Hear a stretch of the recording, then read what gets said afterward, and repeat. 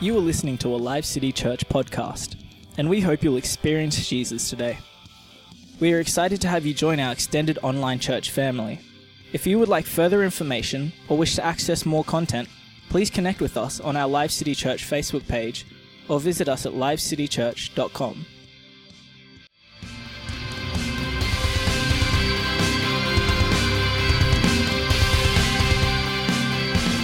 The foundational scripture for this message is John 4:23-24. Yet a time is coming and now has come when the true worshippers will worship the Father in spirit and in truth. For they are the kind of worshippers the Father seeks. God is spirit, and his worshippers must worship in spirit and truth. This morning we're going to go on a bit of a discovery, a journey in discovering just what worship actually is biblically. When I say worship, most of us have an image that comes to our mind straight away. Next slide, please, Daniel. And that's that kind of image that comes to our mind. But sometimes one word can mean something to somebody, and it can mean something totally different to somebody else. It's kind of like the old joke with the man who's driving down the street with 20 penguins in the back seat. And the police pull him up, and the police officer says, "What are you doing with the penguins?" And he says, "I'm taking them out for a drive." And the officer says, "Well, no, you need to get those penguins to a zoo." So the man says, "Yes, officer, I'll do that." And the next day the man's out driving again, and the cop pulls him up again, the same police officer. And he sees the penguins in the back. And the officer says, "I thought I told you to take those penguins to the zoo yesterday." And the man said, "Yes, officer, I did. And today I'm taking them to the movies." You see, sometimes one word can mean something different to somebody else. And it's the same with worship. Worship can mean so many different things to each of us. And it depends on our background, which churches we're involved in, our experiences, and what we see on TV, etc. One time I was talking to a man in a church, and he was feeling a bit down because he said he was so busy, he only had about 15 minutes a week to worship God, which was at the church service, singing. He said he was so busy with family, with work, and doing some ministry, he never really had time to worship the Lord. He thought that he was missing out because he only spent 15 minutes singing at church. But is that what worship really is? Worship is indeed the singing that we do in the mornings. But there's much more to worship than just that. But unfortunately, we're so conditioned today in the church, in the Western church, of what we think worship is. Can you go to the next slide, please, Daniel? Just a quick Google search on worship in pictures brings hundreds of similar pictures to this. Hands raised in the air, colourful flashing lights, exuberant, loud worship, sometimes smoke machines, head-banging music. I've been in some churches where the music's so loud the people had to leave because it hurt their ears. For some reason, some worship leaders think that God's getting older now and he's getting a little bit deaf, so we got to blast it out. But I don't believe that's what the Bible is actually referring to as proper worship. Christianity, in our Western culture, and the idolization of youth, nothing against the youth, but its idolization of youth has really set the paradigm for us, the way we view what worship is. In some churches, the worship service seems to be the main focus. The band, it's a major production, sometimes entertainment, and sometimes a minor focus on the Word of God. Worship, in some cases, has evolved into a major church event. Can you do that video, please, Daniel? This is a light-hearted look at how worship's become.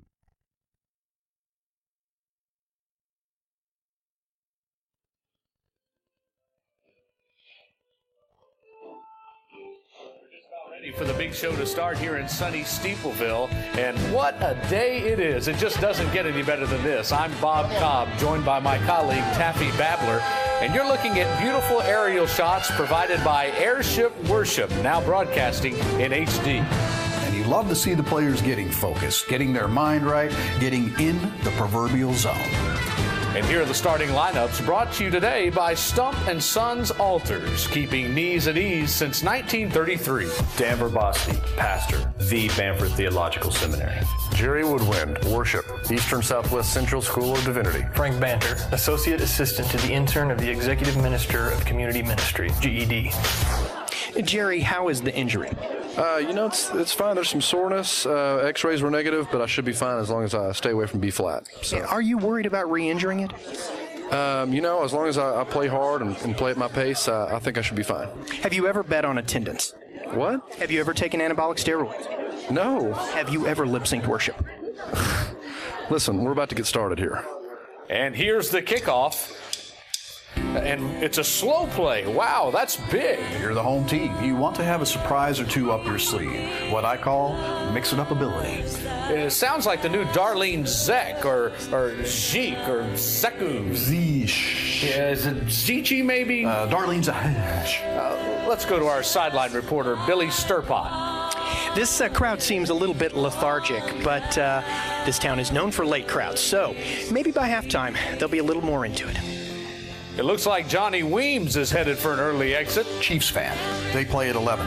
Oh my, look at this. A huge error. Enormous. You're the media team. You're leading the league in fumbles. You can't let this happen. You can't let this happen. Terrible timing, especially on a new song. Look at this crowd. It's bedlam. Pandemonious.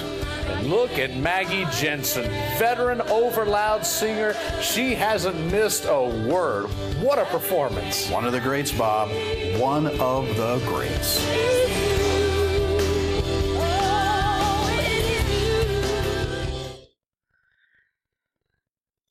I'm sure some of us can actually relate to that. Yet only a few years ago, worship was expressed, a few decades ago, I should say, worship was expressed in churches in a little bit more different way. It involved more repentance and focus on God's word. Worship actually looked a little bit different a few decades ago. Can you go to the next slide, please, Daniel? There is a move in some churches that now rejects anything that's seen as negative or confronting. Some churches don't want people to feel bad. Repentance is not politically correct. Next slide, please, Daniel. Some negative things, or what is seen as negative things, are not welcome in some churches. Next slide, please, Daniel. Some people now see worship as a party time to rock on with God. We all have ideas of what we think worship should look like.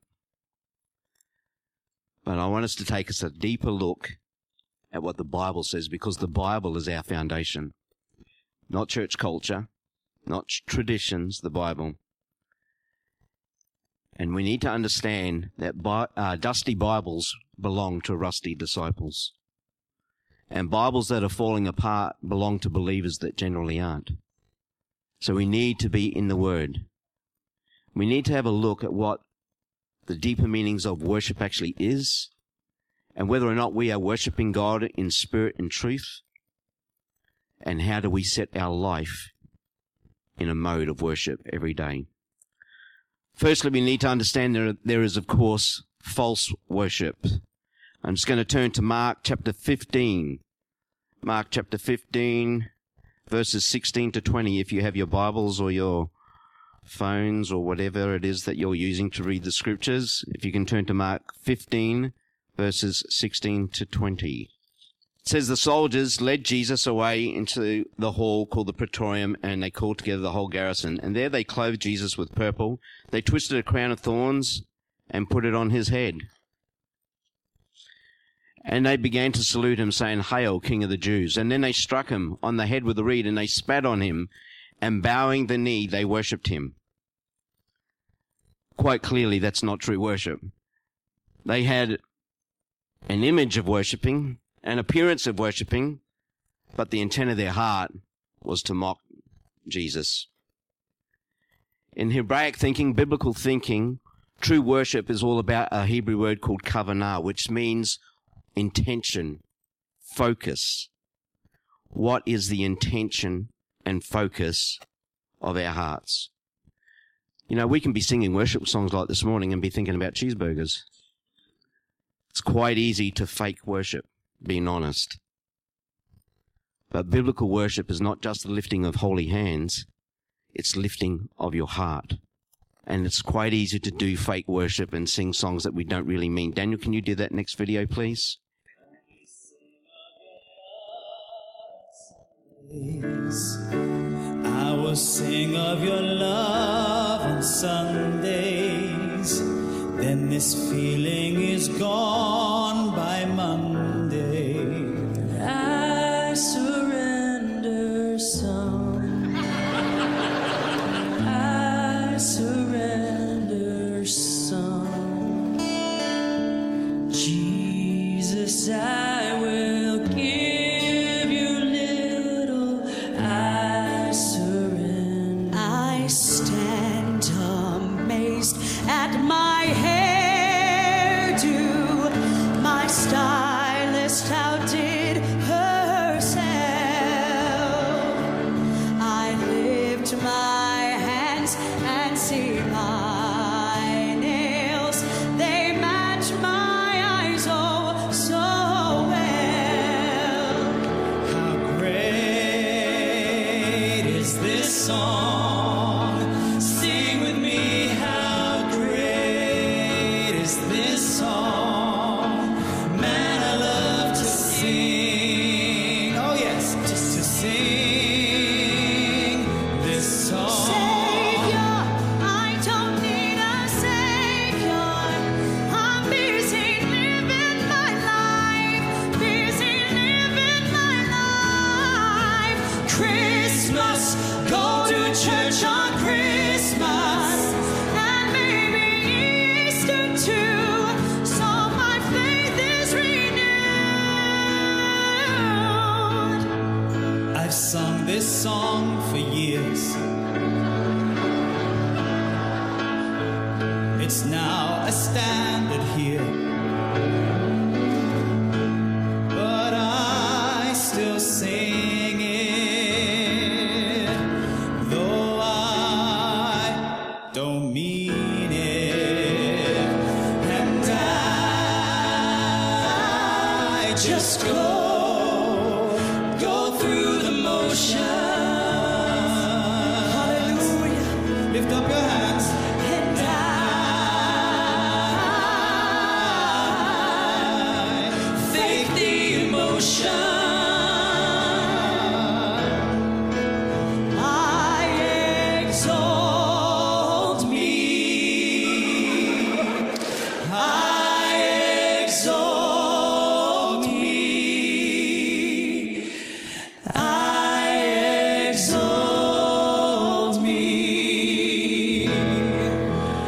Only me. Praise me.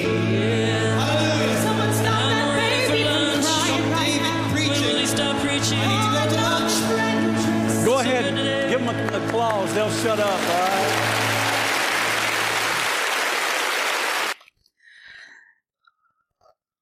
For some, that's what worship actually really is. So when you sing, first of all, where is your kavanah? Where's your intention of your heart? Are you focusing on God? Or are you focusing on other things? You know, Jesus rebuked some of the religious leaders and fakes of his day. In Matthew 15:7-8, Jesus calls them hypocrites. And he says, well did Isaiah say about you guys, you draw near to me with your lips, but your hearts are far from me. They're giving lip service to the Lord, but they're not really worshiping God. God doesn't need a fancy show from each of us. He doesn't need a performance. He just wants our hearts. I remember being in a church, and the choir practice was on, and the people there were singing and they're raising their hands and looking up to God and saying how much they loved God and worshiping God. And there was a break between the songs. And then two of the people were having a discussion, and one of the worship team, a lady, called the man a beep, bleep, bleep. Can't say the words. And then they stopped talking because the next song started. And then they were lifting their hands and saying how much they loved God again and praise and worship. Their actions didn't match their words. That's fake. Absolute fake. Worship cannot just be based on emotional highs, goosebumps, and feelings of intimacy with God. There may be good times, but it cannot just be our focus and guide to feel something. Proverbs 3:5 says, trust in the Lord with all your heart, do not lean on your own understanding. Proverbs 28:26 says, a man who trusts in his heart is a fool. And Jeremiah 17:9 says, the heart is deceptively wicked. No one can understand it. Our hearts can guide us, but it can guide us wrongly. There's only one thing that's a true guide, and that's the Word of God. Worship is not just about having a nice emotional time. Far from it. In Acts 16:25-34, Ruth mentioned Paul, the Apostle Paul, not our pastor. The Apostle Paul was beaten up. Him and Silas were beaten up, whipped. And here they were, more than likely at midnight in a dingy, stinking prison with no air. It says their feet were locked in fetters. They were whipped, so they had open, bleeding cuts. They were stinging. They were sore. They were not in an emotional high and loving God with all the sweetness. Yet they were worshiping God. Worship is actually an act of faith, not feelings. And that's why the Word of God is so important in our lives. We can't go off just what our feelings. A friend of mine, a Christian, was a manager of a factory, and one of his employees was also a Pentecostal Christian. And before each day that work started, he would walk around the factory praying in tongues out loud. And, of course, all the other workers thought he was a complete fool. And so my friend privately took him aside and said, listen, man, the Bible says don't cast your pearls before swine. You're not doing a good thing by walking around praying in tongues in front of unbelievers. And the guy said, well, I'm not guided by the Bible. I'm guided by the leading of the Holy Spirit. That's an absolute contradiction. It's the Holy Spirit who wrote the Bible. We're guided by the Bible, not just feelings. So singing love songs to the Lord, when it's truly from our heart, is worshiping God in spirit and truth. But can I suggest there's a whole lot more which we're going to find out? A whole lot more. Well, there's a whole lot more to worship. I wish it was a whole lot more time. Vibrant worship seems to be the focus and draw cards of many churches. And can I have the next slide, please, Daniel? And many times you see advertisements for worship or church, and that's kind of what they look like. But do you know, if we had a snapshot of what worship looked like in the early church, in the time of Jesus, this is what it would look like. Daniel, can you? Thank you.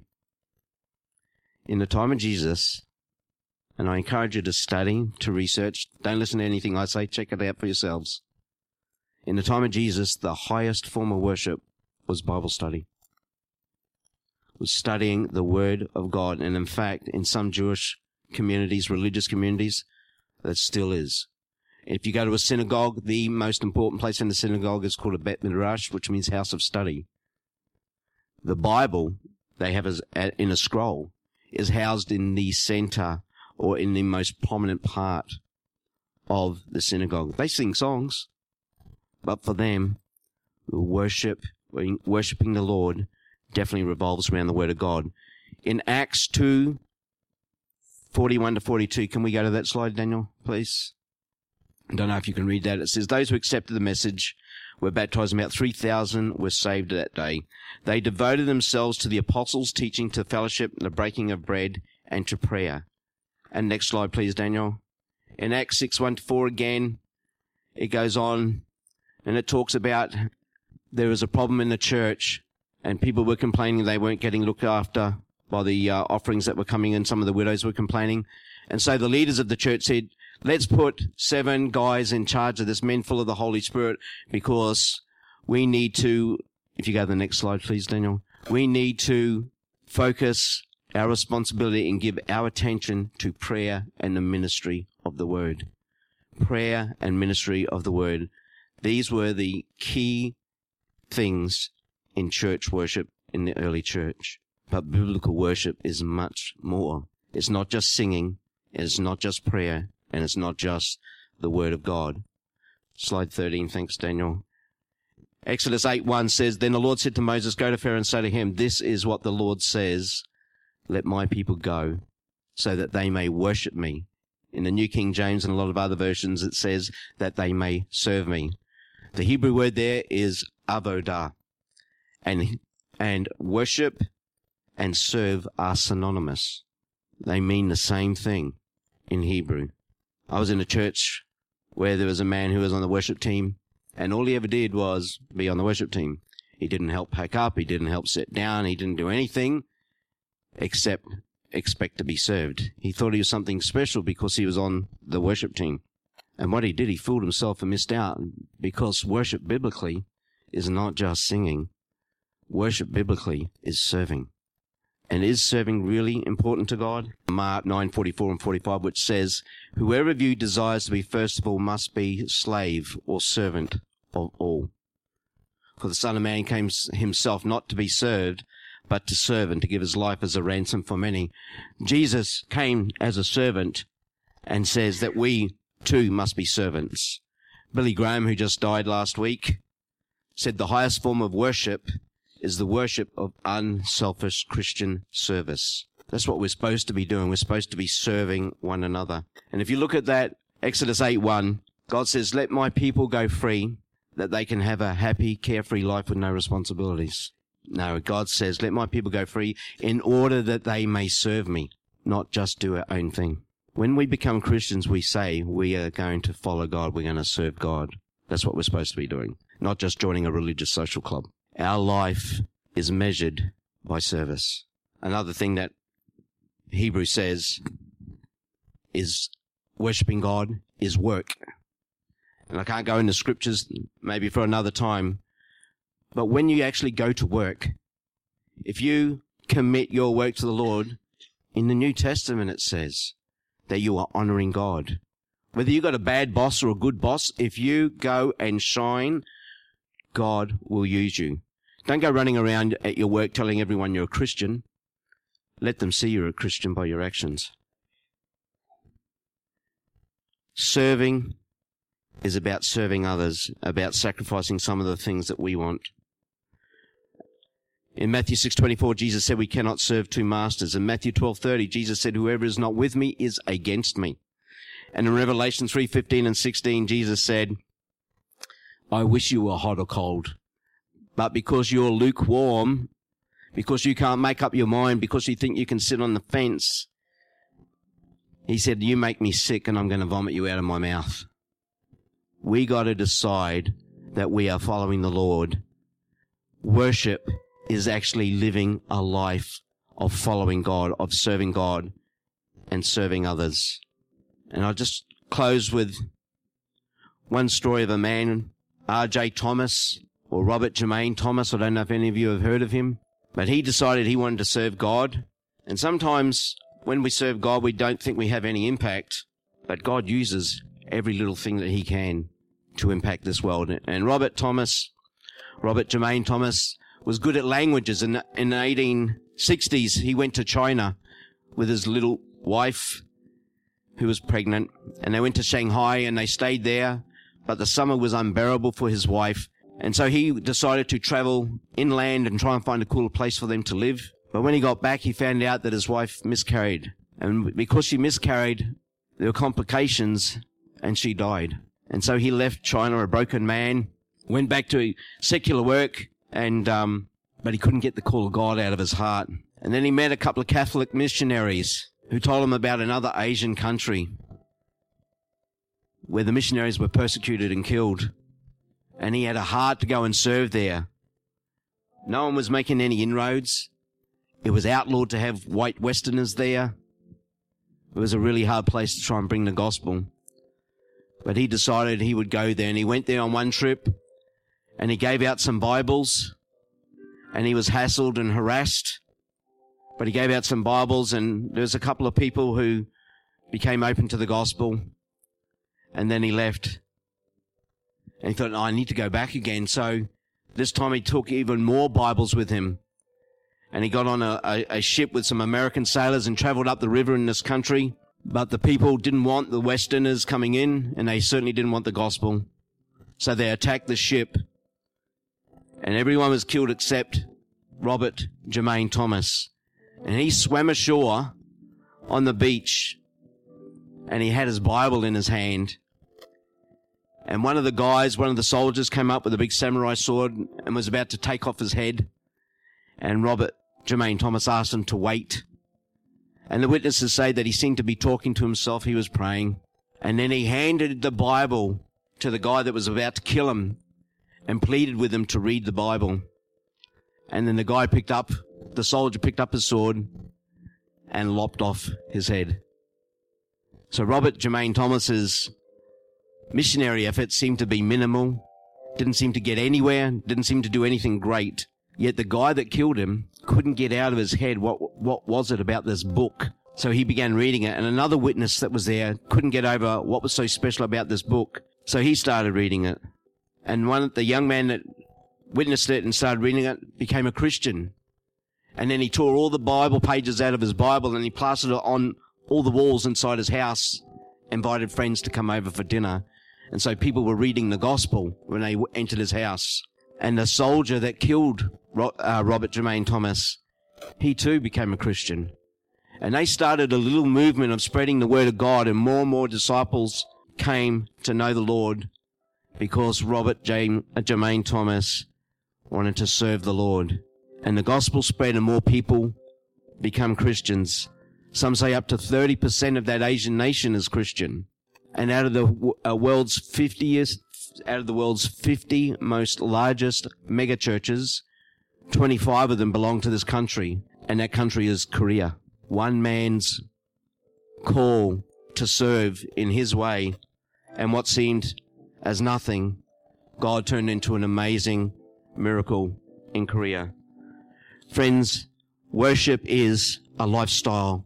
Worship is an act of faith that each and every one of us are called to, not just on Sunday here, but each and every day. And I challenge you and I encourage you, live a life of worship. And I'm just going to ask, would you just bow your heads just for 1 second? And maybe ask the Lord, or maybe you don't even have to ask, you know if you've been living a life of worship or not. But this morning, make this the time for you to commit to the Lord to live a life of worship every day, in serving, in working, in singing, and in everything that we do.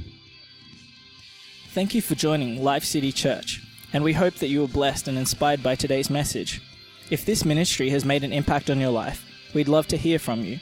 Please drop us a line and share your story at thanks@livecitychurch.com or email us your prayer needs at prayer@livecitychurch.com.